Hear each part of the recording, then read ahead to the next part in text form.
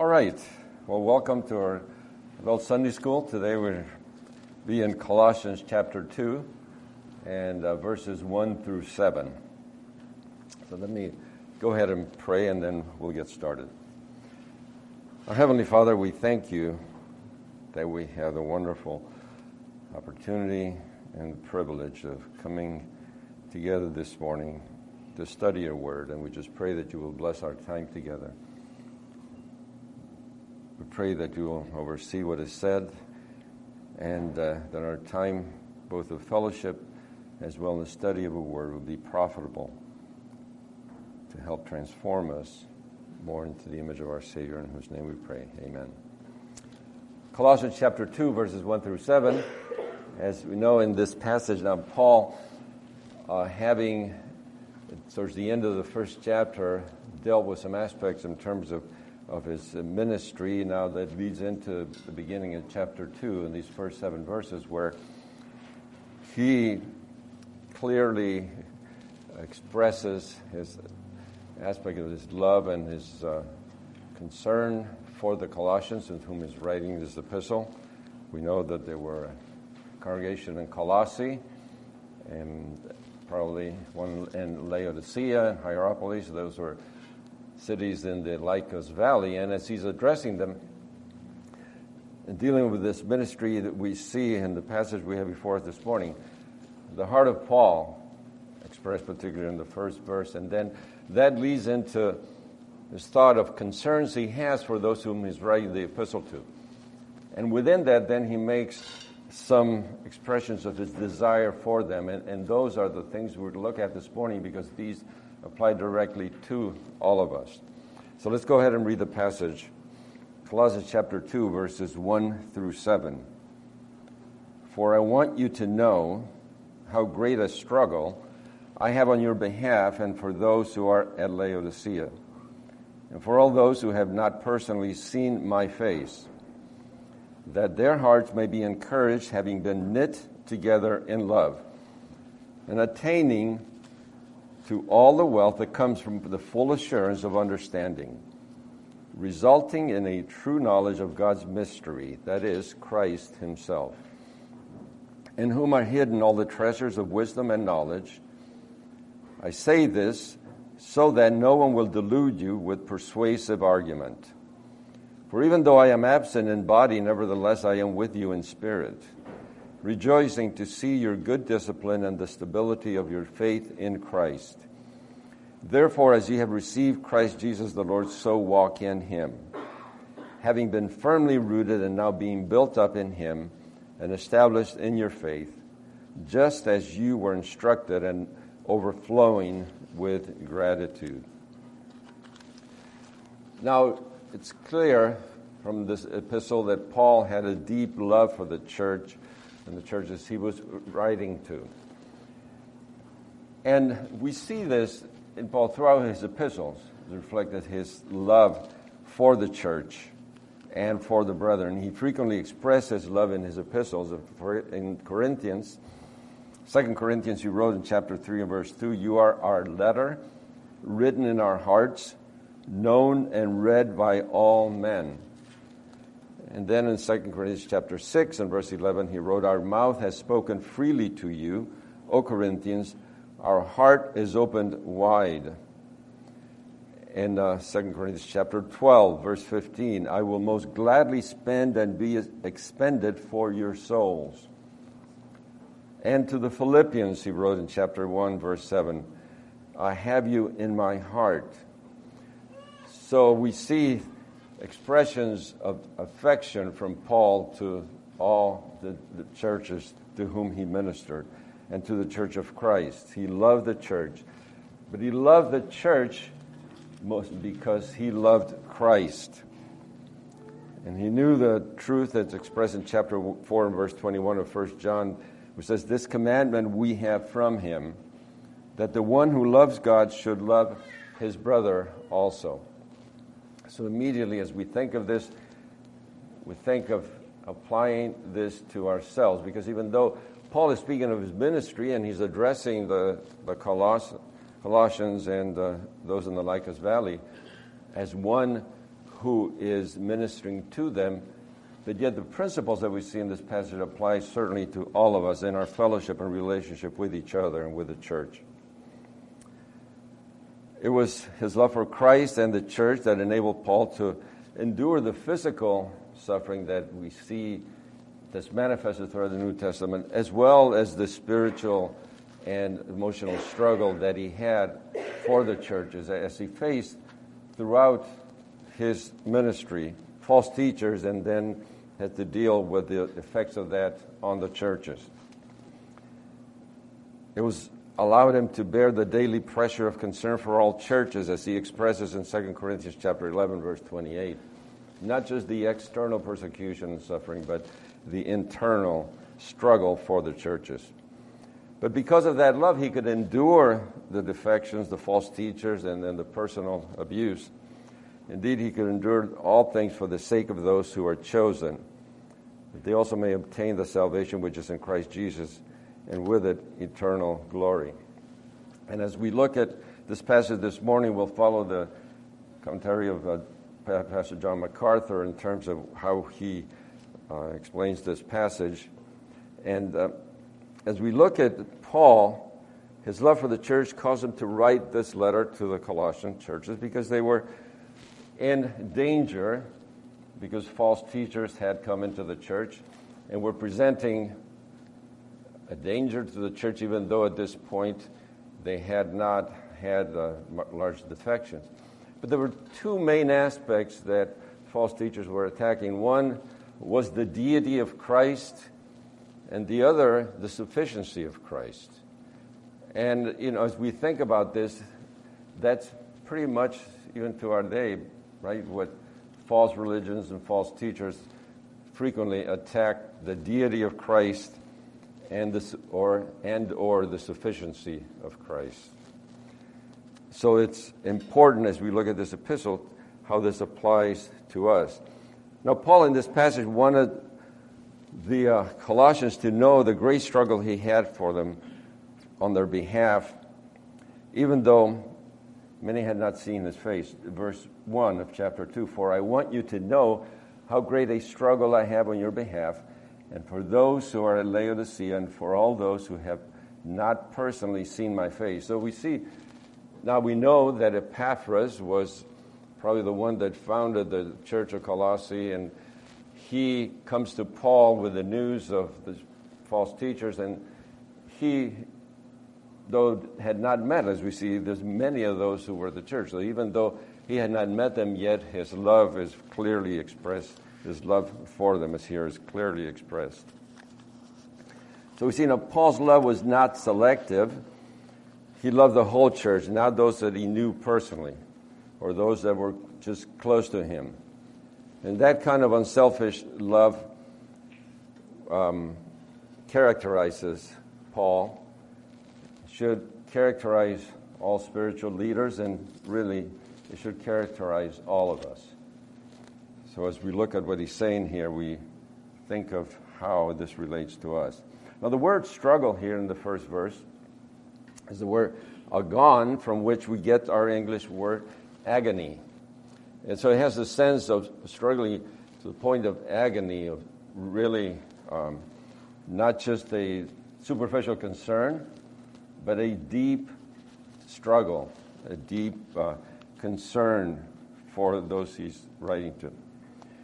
It's a different form of the same word that he used in chapter 1, verse 29 to speak of his striving in the ministry, when he says in Colossians chapter 1, verse 28, "We proclaim him, admonishing every man and teaching every man with all wisdom, so that we may present every man complete in Christ. For this purpose also I labor, striving according to his power, in which mightily works within me."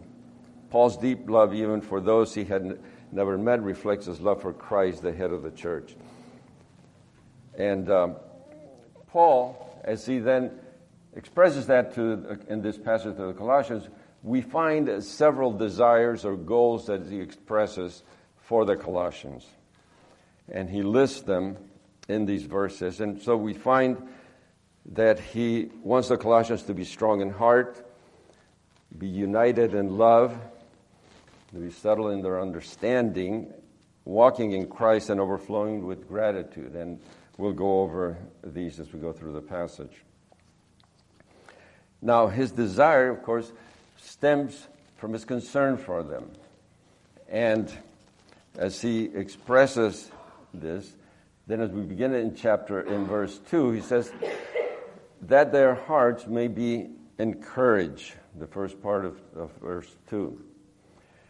The basic meaning of the word is here, you translated encourage, and is to call or come alongside, or to call alongside. Now, a person can be called alongside for many purposes, and the word has a wide range of meanings depending, of course, on the context, and they include to entreat or appeal, to summon, to comfort, to exhort, to encourage. In our present context, however, it could also be translated to strengthen, because the Colossians were beset by false teachers and needed strengthening. Now, commentator William Barclay cites an example of the use of this same word, which is the word parakaleo from the classical Greek, and it sort of parallels the use that Paul uses here. He says there was a Greek regiment which had lost heart and was utterly dejected. The general sent a letter to talk to it to such purpose that the general sent a leader to talk to the regiment to such purpose that courage was reborn and a body of dispirited men became fit again for heroic action. And so that's sort of the meaning that parakaleo has here in this passage. It is Paul's prayer that the church may be filled with that courage, and which then can cope with the situation that they're facing. And certainly as we think of this in our lives, we certainly want to have the courage and the strength to face the difficulties that we face as believers in this world. Now, when Paul expresses desire that their hearts be strengthened here, he was not referring just to their emotions. The biblical writers associated the emotions with what the King James Version calls the bowels, and we see that in different portions of Scripture. And they did so because strong emotions produce physical reactions in the bowels, in the abdomen. And so even today, someone who's anxious and feels, we'd say, we have butterflies in your stomach. But the word heart, the Jews here, when used figuratively in the Bible, is usually more general and refers broadly to the inner person, to the center of life. It often equates specifically to the mind. It involves the emotions, certainly. It involves the mind and the will, the whole inner person. And the parts in the Scriptures refers also to the soul, as part of the heart. In Revelation chapter 2 and verse 23, the Lord describes himself as he who searches the minds and hearts and will give to each one of you according to your deeds. So the heart here is a synonym for the mind. Using the term heart as a general term for thinking, Jeremiah 17:9 says, the heart is more deceitful than all else and is desperately sick. Who can understand it? So as we think of this, we want to keep this in mind, because oftentimes when we speak of the heart in our context in general, oftentimes people just think of the emotions, but certainly in this passage it involves much more than that. Revelation 18:7 says of Babylon, for she says in her heart, I sit as queen and I am not a widow and will never see mourning. Psalm 53 verse 1 says, the fool has said in his heart, there is no God. Of course, here we see direct appealing to what the person is thinking, is considering. And as these verses indicate, the heart refers to the mind where thinking takes place. Now, the emotions certainly don't remove the emotions from a person and the way who we are and how we act. But the emotions respond to what is in the heart, to what the mind perceives. And that's why the way to control the emotion then is through the mind. When the mind is filled with biblical truth, then the emotions will respond accordingly. It is a dangerous thing to let the emotions be the ones that lead rather than our mind. For that reason, the Bible counsels in Proverbs chapter 4 and verse 23, it says, "Watch over your heart with all diligence, for from it flow the springs of life." That's Proverbs 4:23. And that's an important verse because it shows the fact of how we are to watch over our hearts because of really what truly rules our life.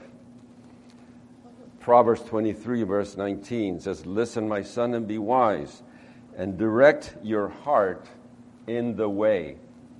The advice is to direct your heart, direct your mind and your will in the way that you should go. So believers are to guide their hearts. We are to guide our hearts that we may follow the path of pleasing God. For that, of course, we need God's help. We need the help of the Holy Spirit. Psalm 26 and verse 2 states, "Examine me, O Lord, and try me. Test my mind and my heart." Psalm 139 verses 23 and 24 states, "Search me, O God, and know my heart. Try me and know my anxious thoughts, and see if there be any hurtful way in me, and lead me in the everlasting way." Just search me, O God, and know my heart. What fills the heart then will inevitably issue in behavior. Because our behavior is governed by our heart. In Matthew chapter 12, verses 34 and 35, the Lord said, "For the mouth speaks out of that which fills the heart." The mouth speaks out of that which fills the heart. The good man out of his good treasure brings forth what is good, and the evil man out of his evil treasure.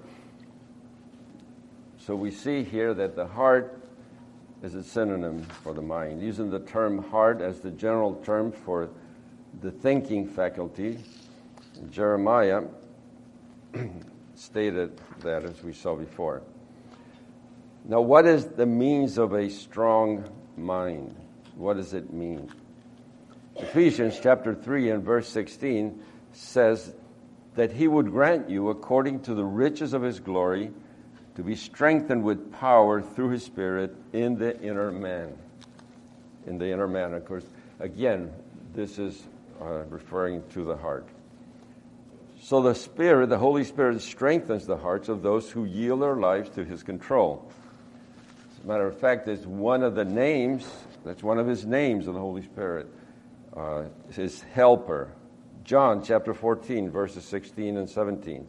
"I will ask the Father, and he will give you another helper, that he may be with you forever. That is the Spirit of truth, whom the world cannot receive, because it does not see him or know him. But you know him, because he abides with you and will be in you." And then in chapter 14 and verse 26, the Lord said, "But the Helper, the Holy Spirit, whom the Father will send in my name, he will teach you all things and bring to you remembrance of all that I said to you." And in chapter 15 and verse 26, "When the Helper comes, whom I will send to you from the Father, that is the Spirit of truth, who proceeds from the Father, he will testify about me." And then in chapter 16 and verse 7 of John, "But I tell you the truth, it is to your advantage that I go away. For if I do not go away, the Helper will not come to you. But if I go, I will send him to you."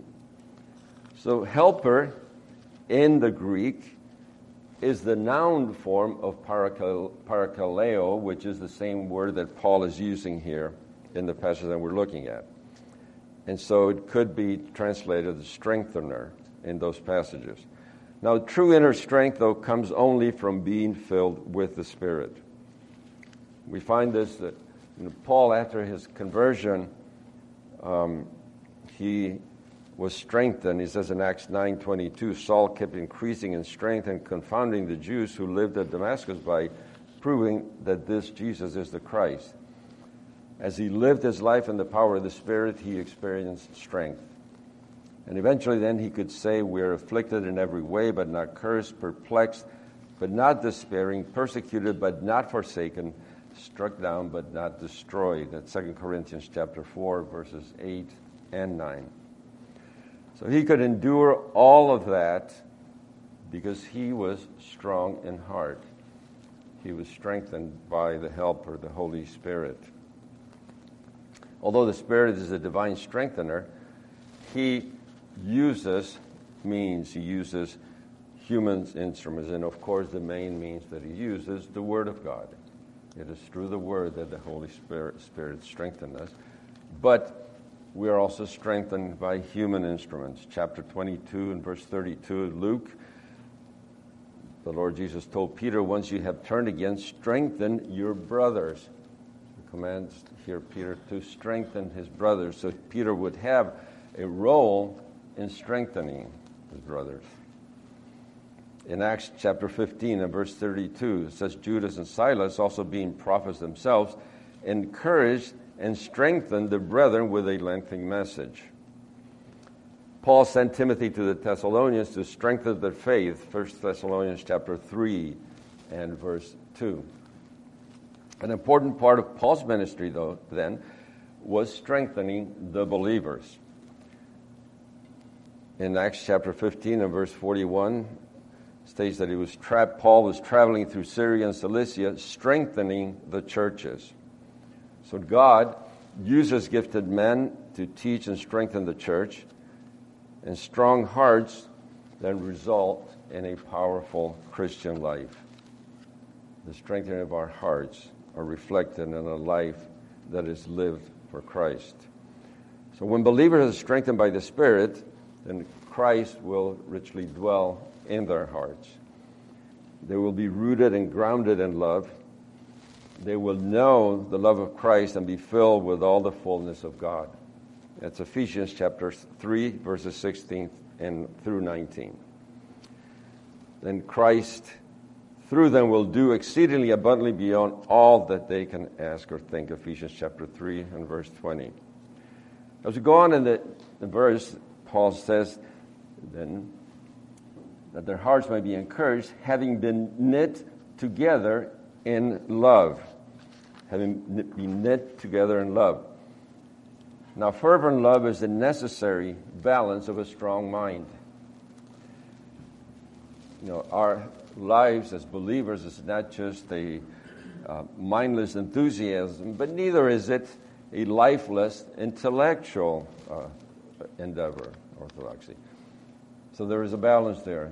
There's the important aspect of the knowledge in our hearts and our minds, but then the important aspect of the love. And so Paul addresses that here, saying, having been knit together in love. He states the centrality of love in 1 Corinthians chapter 3, a well-known passage, verses 1 through 3.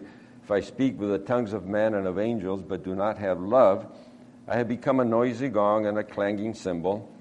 And if I have the gift of prophecy and know all mysteries and all knowledge, and if I have all faith, so as to remove mountains, but do not have love, I am nothing.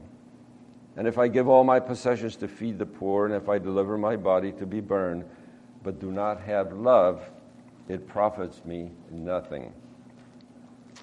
The word used here, in going back to Colossians chapter 2 and verse 2, the word that's translated knit together means to unite or to bring together. And we see sort of the picture, if you think of someone knitting something together, how the different threads and so are united intimately. This participle here explains the main verb that may be encouraged by further defining the strengthened heart as one that is filled with love. So as believers, we share a common life with love at its center, with love as its basis. And all believers possess the same eternal life, all come to Christ in the same way, individually, but we all are saved into the body of Christ. We have no lone ranger Christians, right? And we are saved in the same way, and we're all placed in the body of Christ by the same Spirit.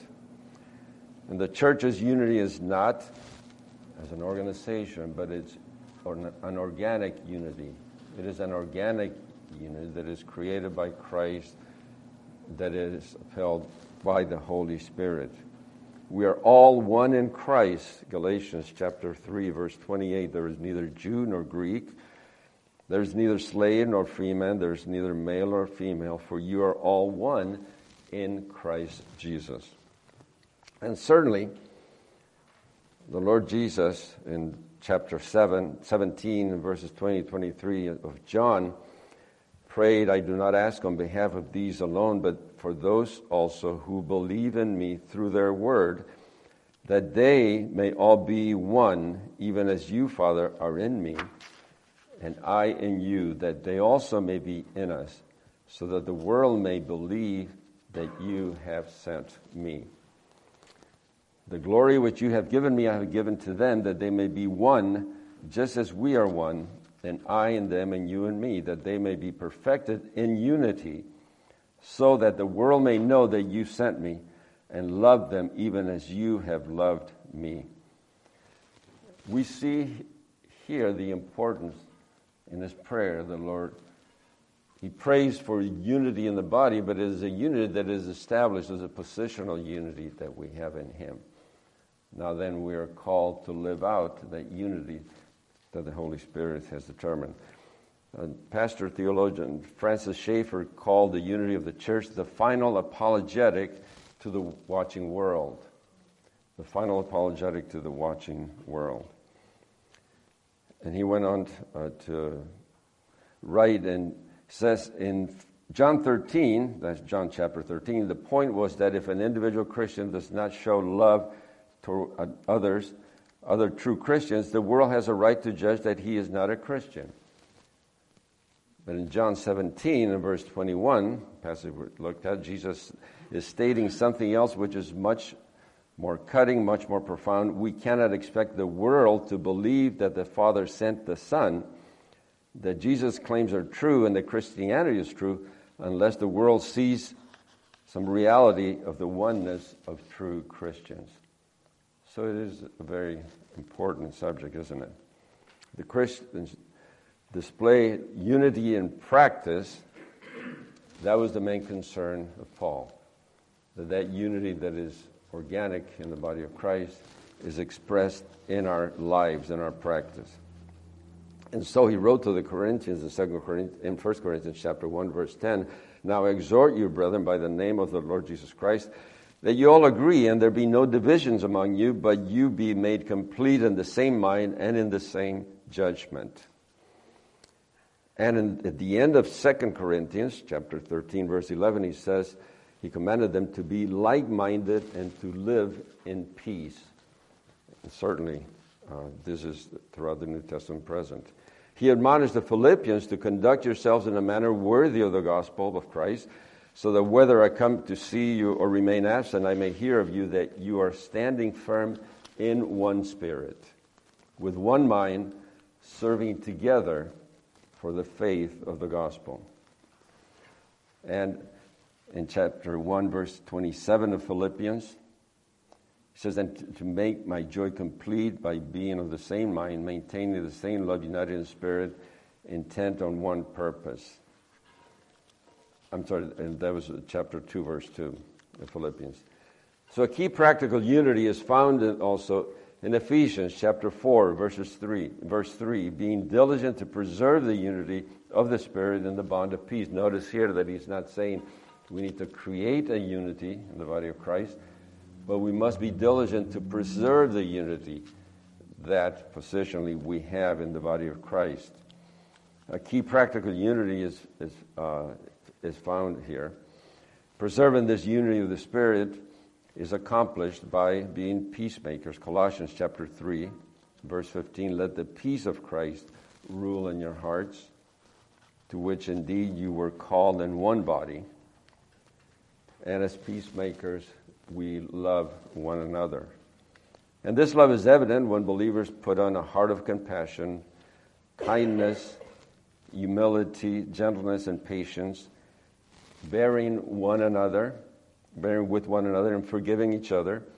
Whoever has a complaint against anyone, just as the Lord forgave you, so also should you. And that's chapter 3, verses 12 and 13 of Colossians. And so we find that kind, practical love is the perfect bond of unity. And notice it is a humble love. It is a humble love. Love is always, the Bible, linked with humility. After urging the Philippians to pursue unity in this same chapter of Philippians, then Paul states at the beginning of the chapter, therefore, if there's any encouragement in Christ, that's Philippians chapter 2, verses 1 and 2. Therefore, if there's any encouragement in Christ, if there's any consolation of love, if there's any fellowship of the Spirit, if any affection or compassion, make my joy complete by being of the same mind, maintaining the same love, united in spirit, intent on one purpose. And then he goes on to show them how that is to be done. So he is calling them to be united in one purpose. But then, and of course, he says, do nothing in verse 3 of Philippians chapter 2. Do nothing from selfishness or empty conceit, but with humility of mind regard one another as more important than yourselves. Do not merely look out for your own personal interest, but also for the interests of others. Have this attitude in yourselves, which was also in Christ Jesus. And then, amazingly, in the next verses, he goes on to present the tremendous picture of Christ in his incarnation and his humility as an illustration of what they are to do. And he says in verse 6, who, referring to Christ, although he existed in the form of God, did not regard equality with God a thing to be grasped, but emptied himself, taking the form of a bondservant and being made in the likeness of men, being found in appearance as a man, he humbled himself by becoming obedient to the point of death, even death on a cross. So he presents this illustration of the Lord Jesus Christ and his love for us. And what he presents is his humility expressed there as an illustration as how we are to serve and be with one another. So humility is a key that opens the door to love and unity in the church. And the Lord's self-emptying and his humility and obedience, even to the point of death, is a perfect illustration of that. So when we as believers practice self-effacing humility, we'll be of the same mind, maintaining the same love, be united in spirit and intent on one purpose. So the Apostle John also saw Christ's offering of himself as a supreme example of love when he said in 1 John chapter 3, verse 16, we know love by this, that he laid down his life for us, and we ought to lay down our lives for the brethren. But since most Christians will not have the opportunity to die for others, then John gives a more practical test of love, as he follows then in verses 17 and 18 of 1 John 3. Whoever has the world's goods and beholds his brother in need and closes his heart against him, how does the love of God abide in him? Little children, let us not love with word or with tongue, but in deed and truth. So loving someone is not defined by just having, warm emotional feelings to that person, but by meeting that person's need, by serving them sacrificially. So love is first action, and then emotions follow. So the strengthened heart, as Paul, going back to Colossians here, presents here, the strengthened heart is a heart that has learned to love. And so, as believers, we are knit together in love. And there's also, as we go on here, in the latter part of verse 2 and verse 5, It is in attaining to all the wealth that comes from the full assurance of understanding, resulting in a true knowledge of God's mystery, that is, Christ himself, in whom are hidden all the treasures of wisdom and knowledge. I say this in order that no one may delude you with persuasive argument. For even though I am absent in body, nevertheless I am with you in spirit, rejoicing to see your good discipline and the stability of your faith in Christ. Paul here then expresses his desire for the Colossians to experience all the wealth that comes from full assurance. Now, without assurance, we as believers cannot enjoy all the blessings, all the wealth that comes from full assurance. We can't enjoy our blessings that are ours in Christ. Someone who is doubtful, who is not assured, can't enjoy the blessings that he does have in Christ. For that reason, Peter says in chapter 2 and in 2 Peter chapter 1 and verse 10, be all the more diligent to make certain about his calling and his choosing you. And then he said, how is that to be done? Well, in verses 5 and 8 of that same chapter, he says, applying all diligence in your faith, supply moral excellence, and in your moral excellence, knowledge, and in your knowledge, self-control, and in your self-control, perseverance, and in your perseverance, godliness, and in your godliness, brotherly kindness, and in your brotherly kindness, love.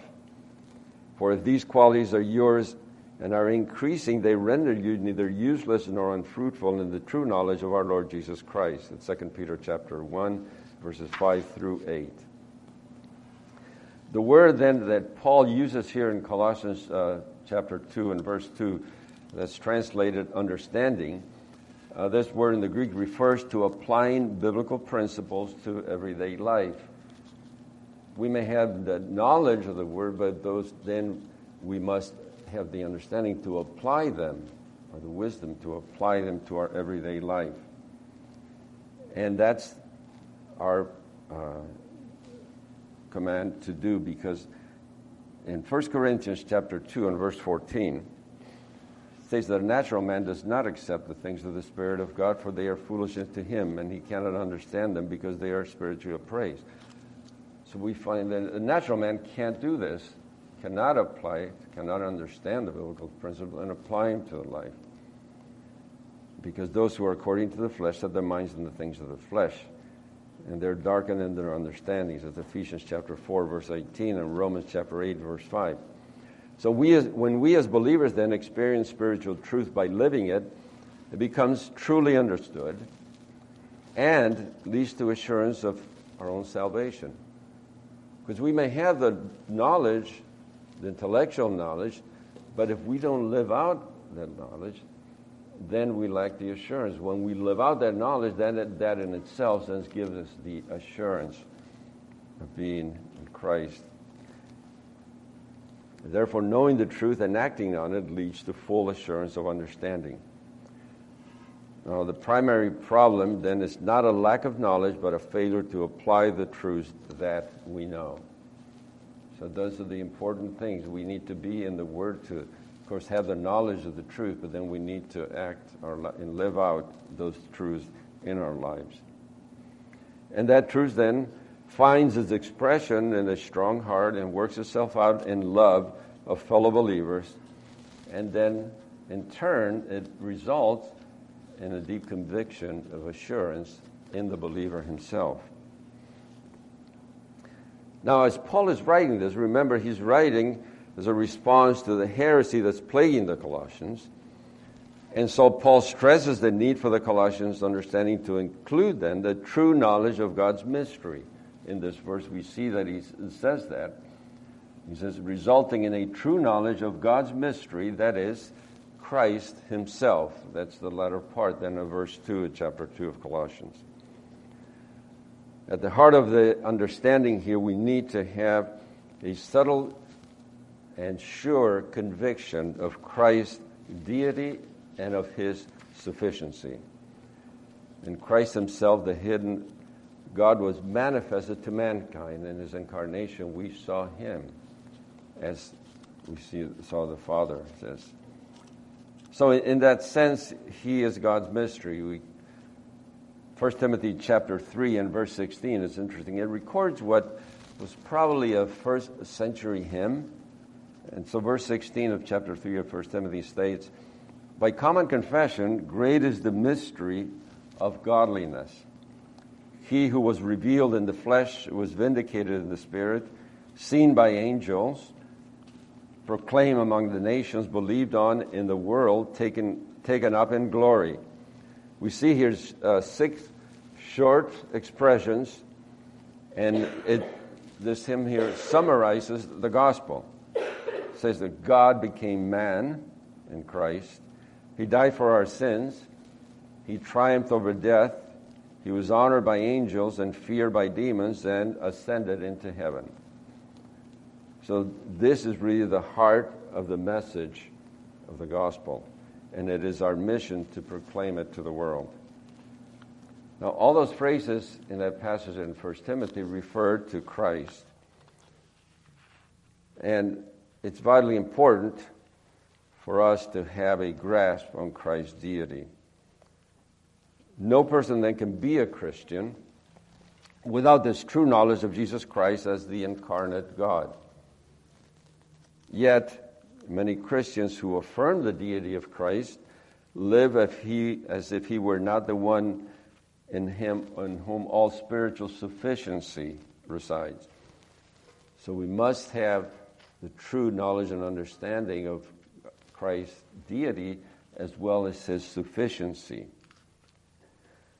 Now Jesus is the one in whom are hidden, Paul says here, all the treasures of wisdom and knowledge, so he alone is sufficient. Now the word he uses here for hidden in verse 3, now we're looking at in whom are hidden all the treasures of wisdom and knowledge, is from the word from which we get our English word apocrypha. It was used by the heretics to refer to the writings containing their secret knowledge. And so Paul here uses this word because there's no hidden spiritual knowledge necessary for salvation and sanctification outside of Christ. So he's also here involving the polemic against the false teachers, stating that Christ is sufficient for all. The treasures of wisdom and knowledge in Christ are hidden from all but Christians. Because Christ is sufficient, there's no need to go to other writings of any philosophy or cult or psychology or any outside source to complement our knowledge for us to be able to live out our Christian lives. Christ is the source of all true spiritual knowledge. That knowledge is also crucial to our assurance because doubts about Christ's sufficiency brings doubts about his ability to do what he promised. So we must be assured in his sufficiency. And so Paul then goes on in verse 4 and expresses a reason for his concern. He says in verse 4, "I say this so that no one will delude you with persuasive arguments." Says a commentator then paraphrases this verse. Paul's thought here as follows: "I wish to warn you against anyone who would lead you astray by specious argument and persuasive rhetoric." You see, only when we are well-founded in the knowledge and in the sufficiency of Christ can we resist false teaching.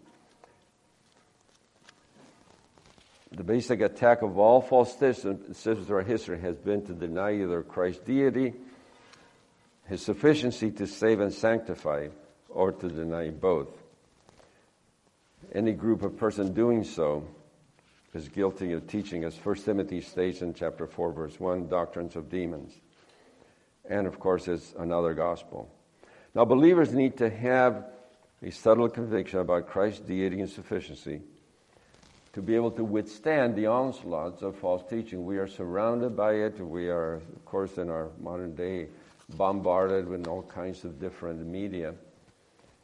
And it is only when we are grounded in Christ's deity and sufficiency that we can have this knowledge and assurance that we can withstand And we warn about this throughout the New Testament. We find it in Romans chapter 16, verse 17 and 18. Now I urge you, brethren, keep your eye on those who cause dissension and hindrances contrary to the teaching which you learned, and turn away from them.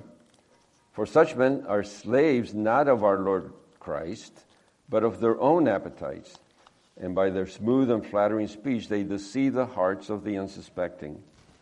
And then in 1 Peter chapter 1 and verse 13, Peter states, therefore prepare your minds for action. Notice again the emphasis of prepare your minds for action. Keep sober in spirit. Fix your hope completely on the grace to be brought to you at the revelation of Jesus Christ. And then Ephesians chapter 4, verses 11 through 16.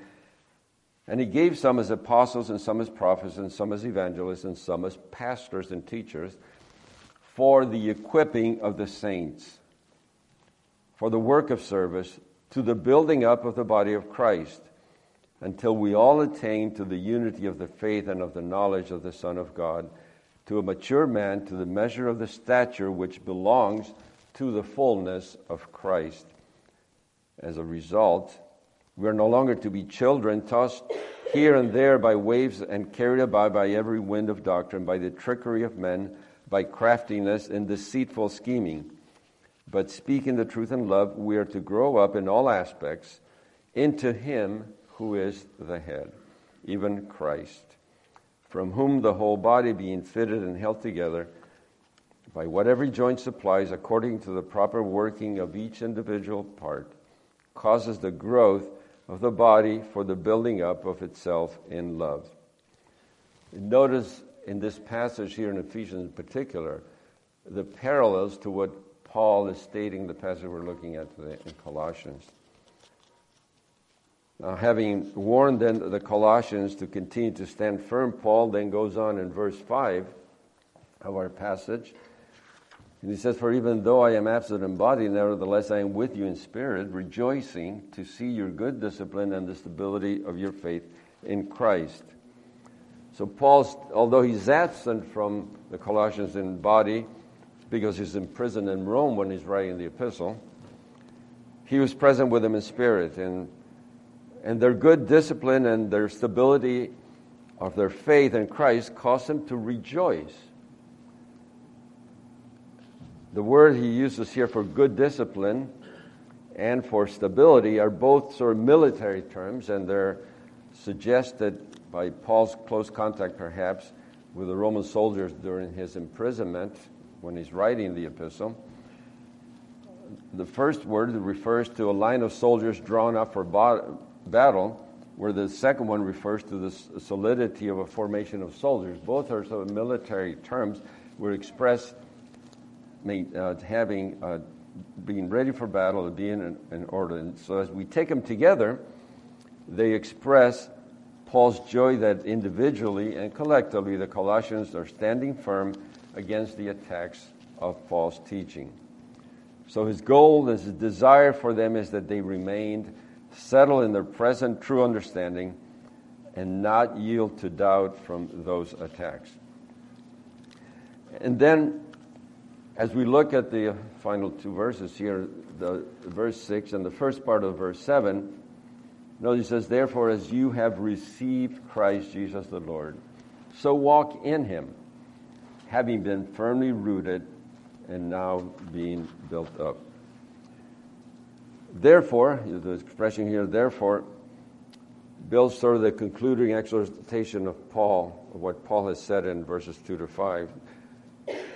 Sort of builds up to this final exhortation that he gives us here in verses 6 and 7. Because the Colossians have received Christ, Jesus the Lord. They have settled convictions about his deity and sufficiency and are standing firm against the attacks of false teachers. So then, as a result, they must then continue to walk in him. You must continue to walk in Christ.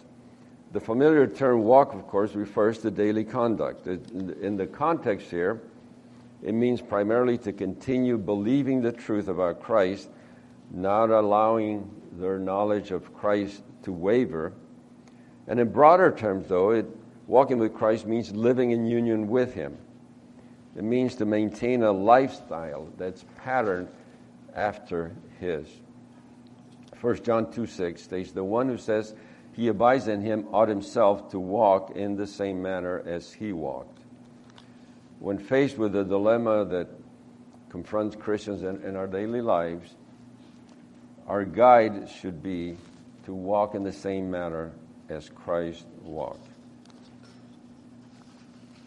Christ is the source of our spiritual nourishment, our spiritual growth, and our spiritual fruit. And as we walk in Christ, we are now being built up in Him. And so that connotes a process of being more and more like Jesus Christ. As we walk Him, we are transformed more and more into His image. Now the phrase here, being built up, is a present tense participle, and so that indicates a continuous action. So it's not just a one time or a few times action of being built up, but it's continuous action of being built up. By studying the word of grace, which is able to build you up, according to Acts 20:32, believers will grow in the grace and knowledge of our Lord and Savior Jesus Christ, and will come to the measure of the stature which belongs to the fullness of Christ, Ephesians 4:13. By being firmly rooted in Christ and growing in Him, then it results in our being established in our faith.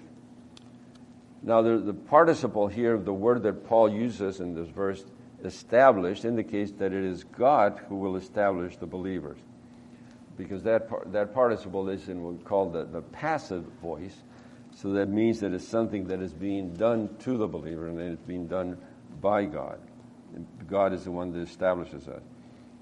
As we have a firm foundation for faith based on walking with Christ, then there's imperative for a healthy Christian life. And we see this in other passages in the New Testament.